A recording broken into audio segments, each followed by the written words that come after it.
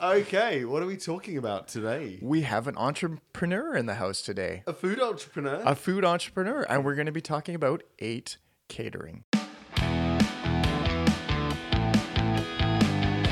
Do you ever wonder where your food comes from? That's what got us started on this adventure. In each episode, we ask experts to weigh in on the food topics that matter to you, from growers to producers to chefs. And I challenge John, Darren, and you to learn more about your food and the stories behind it. From our hub on Vancouver Island in the beautiful Comox Valley, join us as we explore our edible valley.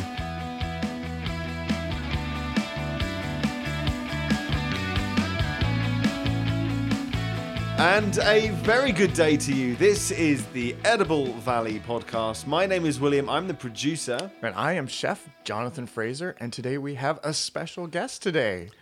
I'm Darren Howlett, guest. Guest. Guest! Oh, a new one every single time. Yeah. Darren, it's great to have you here. Yeah, thanks. Yeah, thanks for the long trip. Thanks. I sort of proposed doing this episode because, we've done this now, 8 years, 7 years, 8 years. I was like, maybe it's time to actually talk about one of the things I do outside of this. Well, we've atmosphere. talked about it. Yeah. But we've never actually devoted a whole episode about it. Right. And why not, selfish self-promotion, right? So Darren is a fellow co-host. If you are listening for the first time, welcome.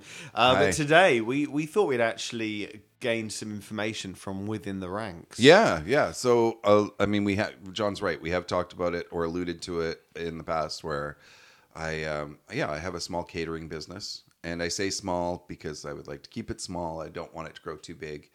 I like it. It's manageable. And I really find a lot of satisfaction in it. But yeah, it's sort of going through a growing phase that I didn't see. Well, you're set to one demographic for your you're catering towards kids. I've always been. Sorry, I'm going to remove my sweater here. Oh, excuse me. What you? Sorry. Let's start from the top because I'm actually already really interested. Sure. I've known you for a long time and I know precious little about this business. Yeah. So let's start with the name 8 Catering. It's kind of a cool name. How do you get there?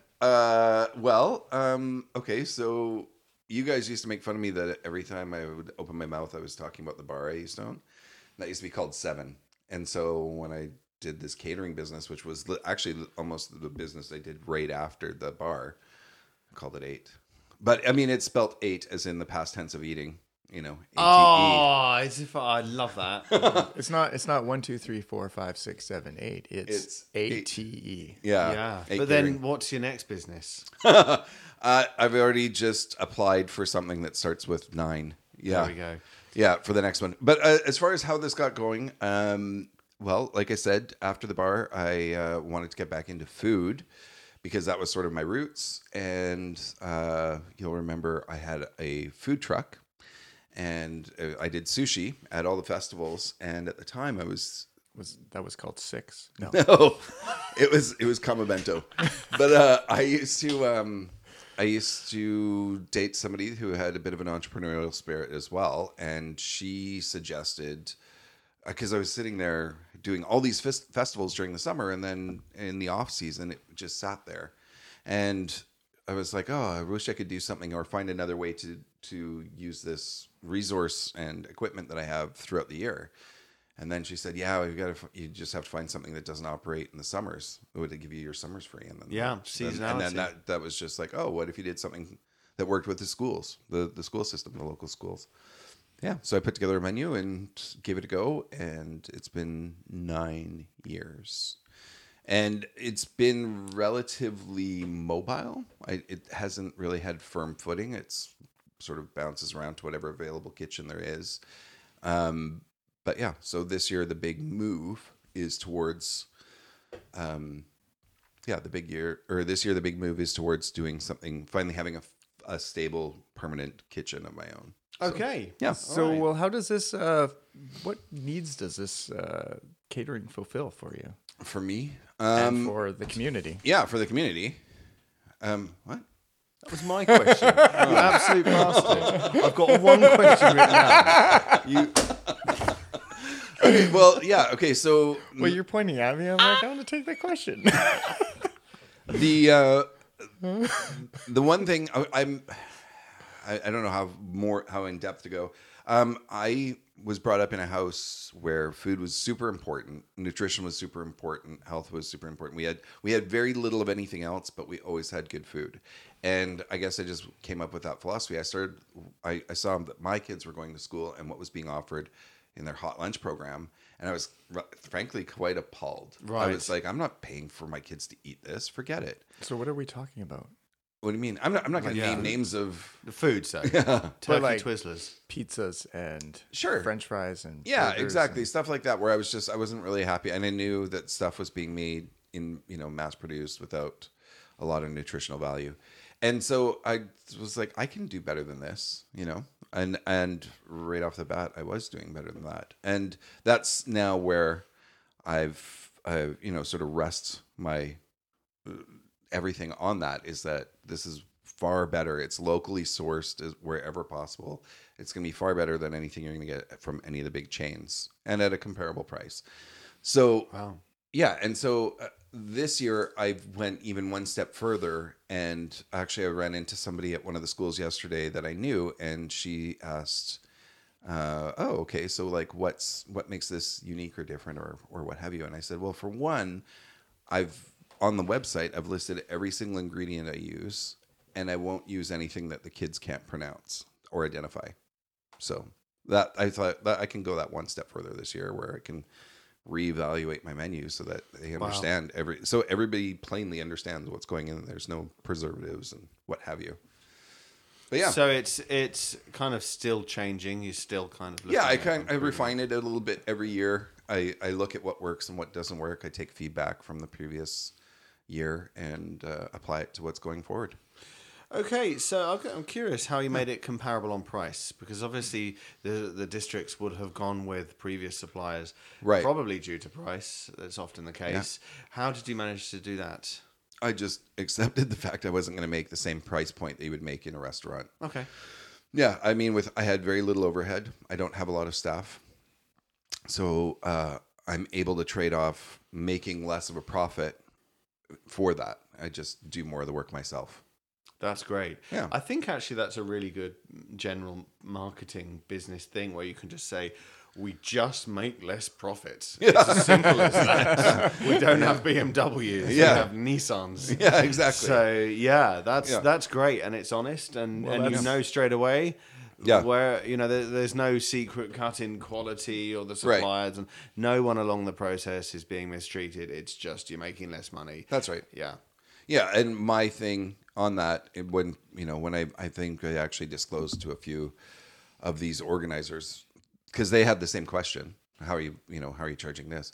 And I just look at it as it's easy to make pennies per portion when I'm doing 200 portions. It makes it worthwhile, right? If it was only 20 or 30, Right. yeah, it wouldn't be worthwhile. It'd be more of a charity. At Right, that level. exactly. Yeah. Which I'm not even opposed to. I mean, I've come to really see how helpful this is to kids, and I get feedback, from some of these organizers and parents saying that, just that it's beneficial and helpful. And so that makes me feel charitable. And sometimes there are certain scenarios where, some of the schools, they have kids of lesser means, and I just tell them, just tell me how many extra portions you want, because I don't like the thought of kids going hungry. And if I'm delivering food, why not deliver a couple extra portions? So that those kids get fed too. So what I would say is, as a result of the kids eating better food, what are the actual benefits that are coming out of this? Like, if you were to go to the core thing that really makes this better than mass-produced cheap as chips, what would that be? Well, I'm not part of the school board or programs in that regard. I'm not really disclosed any actual stats or details, but just based on feedback from various organizers that I work with. When I talk about organizers, I'm talking about the people that organize the food programs in each individual school. They've said that it's helpful. It's beneficial. They're, the kids have more energy, more attentive, Right. by having healthier food. So they're learning more. Yeah. Better home lives. Yeah. And I will say, I know that we haven't really gone into that, but I have had a couple of friends ask if I would do catering or small events, small parties, what have you. And I've generally declined because at this point I've put so much effort and energy into developing a kid-friendly menu that I'm sometimes a little bit disassociated from a more adult palate. So now, like, I always think in terms of, oh, that's going to appeal to a kid. Oh, that's going to appeal to a kid, or that, and yeah. So I've sort of just leaned into it this year, and instead of being apologetic for the fact that I'm not there for everybody, that it's pretty much kid specific. Right. Well, as going with that, let's talk a little bit about what kids want to eat and what are your most popular dishes. And like we even talk about what you offer the kids, like some of the, I know I've made chicken Caesar wraps with you before over the years. There's been times when I'm like, oh my God, I got to do 250 of these in the next hour. John, can you come help me? And so I found one of the biggest surprise ones for me was, I'll step back even further. So it all started with sushi because I used to have a sushi truck. Right. And so at first I was offering just sushi. And it was really funny because this was probably 8 or 9 years ago. And the divide was absolutely visible. Every kid from grade 4 up wasn't ordering it. And every kid from grade 3 down was. And something somewhere happened. Yeah, something somewhere happened where that just became a thing that at a certain year, a certain younger, age. yes, older, no. Yeah, and then that grew the other way around. It grew. So as those kids kept going through the years, I kept getting more and more orders because those grade 3s were now grade 4s. So on and so on. I want to say that was the exact same thing with the salad bar. Yeah. And if you're wondering about the salad bar program that's in the I was working with the Hugh Band Elementary. We did a podcast on it. I forget what episode it was. So just a little side note for you. If you're interested about the Hugh Band Elementary School's salad bar, check out episode 145 of the Edible Valley podcast, where we talk to Shannon Simpson and Caroline Fisher. How do you get kids to eat their vegetables? But that one was really, it was interesting that, it was the young kids coming in and the younger parents were all over us and got the kids really involved in it. But the older kids, not even interested in it. They were stuck in their, these are the foods I want, and weren't interested to get into it. And it was funny how, so the numbers, like when I started, we had 40 kids a week, every 2 weeks or a week for salad bar. But after, when I came, like 5 years, 6 years later, the entire school was on eating, board. And it was like 250 kids. And that's how it's been for me too. So I started adding menu items after, when I was like, oh, sushi's only going to get me so far, and that's when I started looking at the other menus that were around and like, I can do better than that. And and so one of the ones that really surprised me, that is one of my biggest sellers, is burritos, beef burritos. To me, like, I don't know why I'm surprised it's a big seller, but it is. Like, I sell more beef burritos than any other item for sure. But I sort of, to test the waters, I base it off my kids' palates, but I know that my kids had a different palate than most kids out there, and went with some time-honored restaurant menus where I'm like, well, as long as it has tomato sauce or cheese, there's an element there that kids are going to like. Right. And and so that's where I got started on my menu, and then moved quickly away from there because just even my son like doesn't like cheese and doesn't like tomato sauce. So I'm like, well, there's got to be a lot of other kids out there like him. But over the years, I would say my biggest sellers are the chicken Caesar salad wraps, the beef burritos, chicken Alfredo, and penne bolognese. Those are the biggest ones. And what are the flops? There's been some flops. Yeah, absolutely. What do kids say? No. Last year, I did a chicken broccoli curry dish on rice, which came out of requests. And even though I was able to deliver it, I thought a really good product. I thought I had it myself, and I quite enjoyed it. The kids just didn't respond to it. That's last year. There's always, almost every year, there's almost always one flop, but that's part of constantly adding to your menu, right? And trying new things. Yeah, you have to. You fail forward. Yeah, absolutely. Yeah. One of the other ones that didn't do well, which I was surprised, I offered shepherd's pie, and that was only 1 year because it just didn't fly. It just didn't take off. Mm-hmm. Yeah. Interesting. Wow, that's amazing. Yeah. And in terms of a burrito, I am not exposed to kind of Mexican food as much. By where I'm from, it's much more Indian food, right? Where Mexican food is more popular in North America.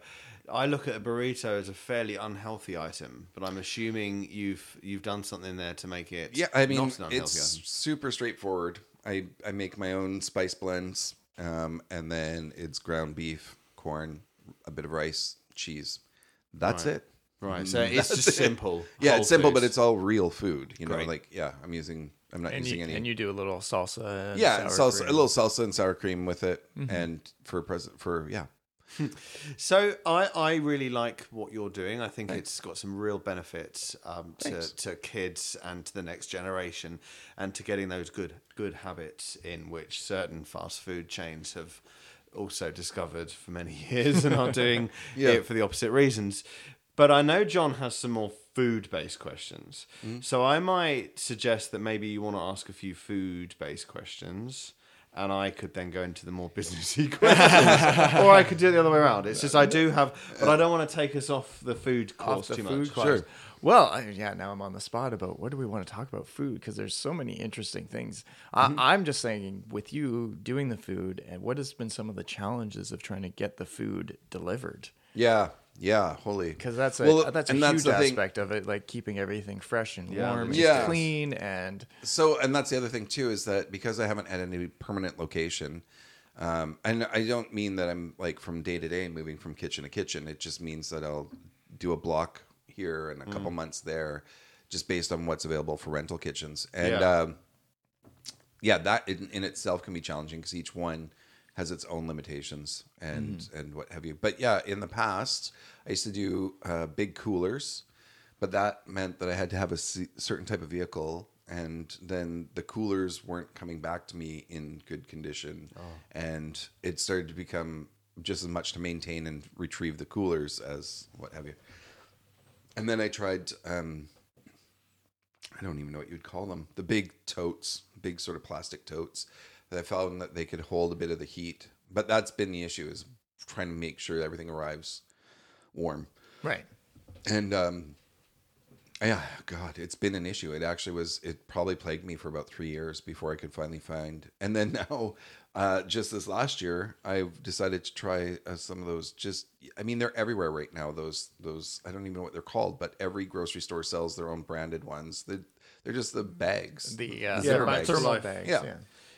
Yeah, and so I bought tons of those. And instead, enough so that I didn't have to go back to any one school and pick up those bags. I could just wait until their next delivery.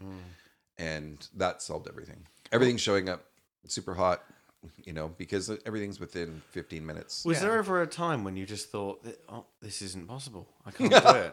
Yeah, many times. And then you just kept on... Yeah. Well, that's the thing, is this has always been, as soon as I sold the food truck, this became a secondary business to me. This wasn't my primary source of income. This wasn't my primary anything, but I kept doing it. Actually, because one of the organizers, when I told her I was going to stop, this was probably about the third or fourth year, I was like, I think I'm kind of done with this. I've got a night job. I've got a toy company. I had a lot of things going on, and she was like, no, and literally the look in her eyes, and she was like, no, I need you to keep doing this. I thought, okay, well, I'll keep doing it, but just for her, I can work it into my next year's schedule. And then, of course, she talks to other people in her profession, and of course, when that next year came, 3 or 4 of them wanted me to keep going, and I was like, it stopped becoming about the money. And I'm not saying that I'm not money motivated, but it stopped becoming about the money, and I was like, oh, I'm actually helping these people, and I'm helping the kids, and there's a certain feeling of pride and accomplishment there, as well as that must have been a real moment for you. Yeah, absolutely. So that's when I was like, okay, I'll find a way to keep this going. So wow. Yeah. Mm-hmm. Well, and you've changed how you've done things too, because I remember and this was going back to Prontissima, we brought in the catering company into Prontissima. Right, yeah, we were almost sort of folding it into it. Yeah, as in something you were bringing to the business, as in a little bit of extra revenue for the business, which was good. But it became one of those things that we had, how many schools? 12 schools. Yeah. And we were delivering small box groups to each of them, but they were always different. Yeah. And so we'd get really confusing sometimes. So we'd be doing these. You used to do the box lunches that were... I did these little box lunches, and they'd have a variety of fruits and veggies, and then cheese and crackers. And then I remember doing like 150 of those, and then doing 200 pastas. And the problem there too was that because everybody was unfamiliar, everybody being our staff of our business at the time was sort of unfamiliar. We ended up overstaffing, but then that didn't make them any more comfortable with what we were doing. So it was a whole bunch of people not knowing what to do and tripping over each other trying to put this together. Whereas if it had just been me, I'd been able to just bang, bang, bang through it. Right.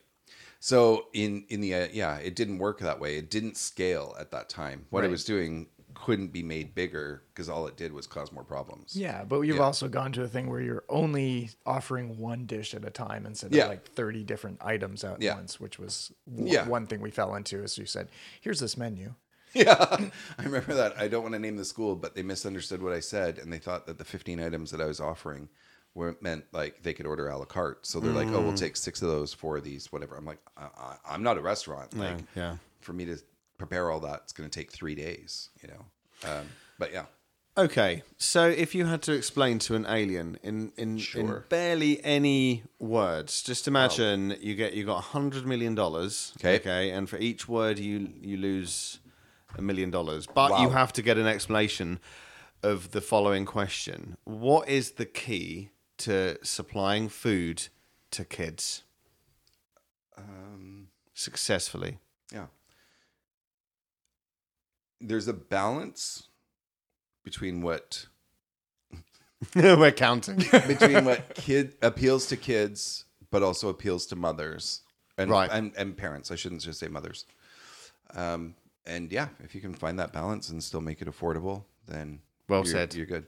Yeah, it's really important. Now, not to go too much off topic, but my first job after graduating was in market research, and there would be it was called T&S World Panel, and they had about 100,000 people being surveyed, and they got paid to be surveyed, and it was just there are an army of people out there in this world who fill out surveys about what they eat, and I sold the data about the circumstances which people chose to consume certain products. Oh, yeah. And there were so many people, I could contact big food companies and I could say, I know that you are hitting a market that you don't know you're hitting. Oh, yeah. I know what your customers are doing with your product. And that's an opportunity for you. Yeah. Now, I don't think it's a brand here, but there's a brand in the UK called Ski Yogurts. Okay. And their whole thing is like people skiing in the Swiss Alps, sort of super sexy, super fit and healthy, but tasty. And so they just assumed their customers were women. And so all their flavors were made around women, and the flavors were designed to appeal to women. But then when you looked at the data I sold, actually more than 50% of people consuming the products were men, which just they were like, what? Yeah. And actually, as you referred to just now, it was basically women who at the time, and maybe still do, generally did the household shop and wanted their husbands to have something to take to work that was healthy. They didn't want to just give them a chocolate bar. Yeah. So what Ski Yoga did was start having that balance between the two and developing flavors which appealed to the men but wasn't alienating the women from buying it. Yeah, exactly. And that was the thing. There were times when I was definitely making items that were appealing to the kids, and kids would love to eat. Yeah. And I wasn't selling any because the parents wouldn't order it. And then on the flip side, same things. I did things that's super appealing to the parents, but their kids wouldn't eat it. Nice. So then I was like, okay, well, I got to find a balance here. Yeah. Yeah. So it has to be something that sounds great to a kid or looks great to a kid, but then the parent knows, Because the customer is not the consumer. Right, exactly. Fascinating. Yeah. I want to just quickly ask, I know we've pretty much come to the end of our time today, but is this scalable? This is, yeah. It wasn't before. But again, like I said, now that I'm in my 9th year, I've paid closer attention to how to make it scalable and make sure that I'm not, shooting my own foot as I move forward. So yeah, it definitely is. Okay. Yeah. So watch out for him. 8 catering. 8 catering. And now, so people who are interested, you really only deal with PACs, right? Is that how? Okay. So if you're wondering what PAC stands for and you haven't been around schools very much, PAC stands for Parent Advisory Committee, and they're basically parents and educators, administrators who are basically working together to make things better for the kids in the school through fundraising, planning events, getting extra activities for them, and just making it all around better for the kids. Yeah. You get your orders from those? So there was a bit of a spin-off a couple of years ago. One of the mums that was on one of the PACs, she approached me and said, hey, can you do, there's a dance school, and this dance school has kids there through the dinner hour, and lots of kids there through the dinner hour. So I started delivering dinner to those kids. I think there was about 20 of them, 3 nights a week. And then there was a couple of sports meets, a track and field, whatever. And they just said, hey, can you bring, can you bring some sandwiches? Like not your hot lunches, but like whatever. And so then I started doing some sports meets. But yeah, I think that I sort of had to define what I was. And I pretty much became comfortable with the idea that my wheelhouse for this business is kids' food. So long as, if it's a kid-based event, kid, group, kid, whatever, I've got food that's going to appeal to that palate. The portions are designed for that, that age group. But yeah, that's where I'm at. That's what it is. I actually have more questions really, really quickly. Yeah. Like, could you take this in another area, like kids' parties? Yeah. And you'd see maybe the health thing taking more of a backseat, but it still needs to be not full of numbers. I mean, my brain is just going with so many ways to take this. I honestly think that for me to get the satisfaction that I get out of it, which means, sometimes that's in lieu of dollars, for me to stick with it as I have to get that satisfaction, and that satisfaction comes from feeding kids good, healthy food. Yeah. And that's the only, at the end of the day, that's like, I'm okay with whatever work I did, knowing that I was feeding healthy food to kids. And so I can't see that changing, or else I wouldn't want to be part of it anymore. Yeah. So you stick it. That's where that sticks. That's probably why you're going to be successful. Oh, well, thanks. No worries. So I guess now we go on to, how do people get in contact with you? Yeah. And I guess basically we want to talk about website, but I mean, most people are going to see you at the school, on the school websites and stuff like that, where it's funny. So that's the thing, is that the last few years I've buried my contact info, which is funny because on our podcast here, we generally try to get people to promote themselves, and I've done everything I can to hide myself because I have another business and another job. I didn't want extra contracts. I didn't want extra business. I wanted minimal. And it was just this year when talking to somebody that's in business, and they said, wait, what? You purposely turn down business every year? I'm like, yeah, I try really hard to keep myself small. They're like, what would happen if you went the other way and tried to grow? I'm like, oh, I don't know. Let's see. So, so I finally have a website. And which I didn't have before, which is just 8cateringco.com. And nice. Yeah.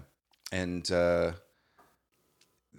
there you can find not just everything that I'm offering this year, but I've actually got not the recipes, because obviously, not the recipes, but every ingredient that's in everything, so that you can be sure. And that's also in terms of allergens, things are easily identifiable there. So contact details. 8 Catering Co. Yeah, 8cateringco.ca.com. Oh, you got the big one. Yeah, the big guns. Yeah. Well, I would just like to say you've been a great guest, Darren. Why, thank you. We're hoping to maybe have you back someday. Yeah. He's been well behaved. Well behaved. I'll take him. Thank you for letting us use your house. No. Yeah. Well, thanks for indulging me in doing an episode of self-promotion. Awesome. Happy to. I found that really interesting. Yeah. So even if we do say ourselves. Oh, yeah. Good pat on the back there. Yeah. Well done, guys. Well done. Good job. Great podcast. And I know we've got a bunch of other podcasts coming up too. So I know Will's been talking to some people. I've still got Jerry in the back of my pocket that we're just trying to find some time. Farms, I really want to talk about organic growing. There's lots of, and we got a couple chefs and some other entrepreneurs out there that we're going to be talking to over the next few months here. So I'm super excited about where we're going with the Edible Valley. So. Yeah, it's the 9th of September today. It's creeping up on autumn, and we're going to look at getting some preserves people in. Oh yeah, this is the time, right? Yeah, absolutely.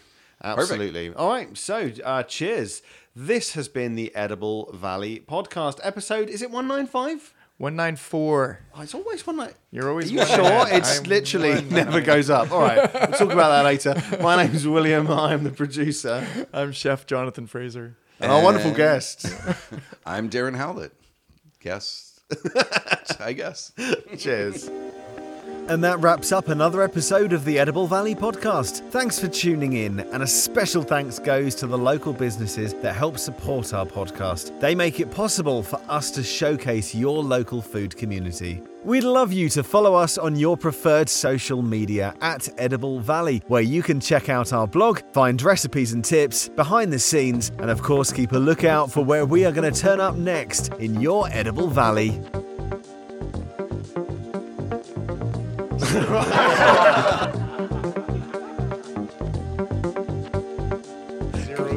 That went out. It's on video.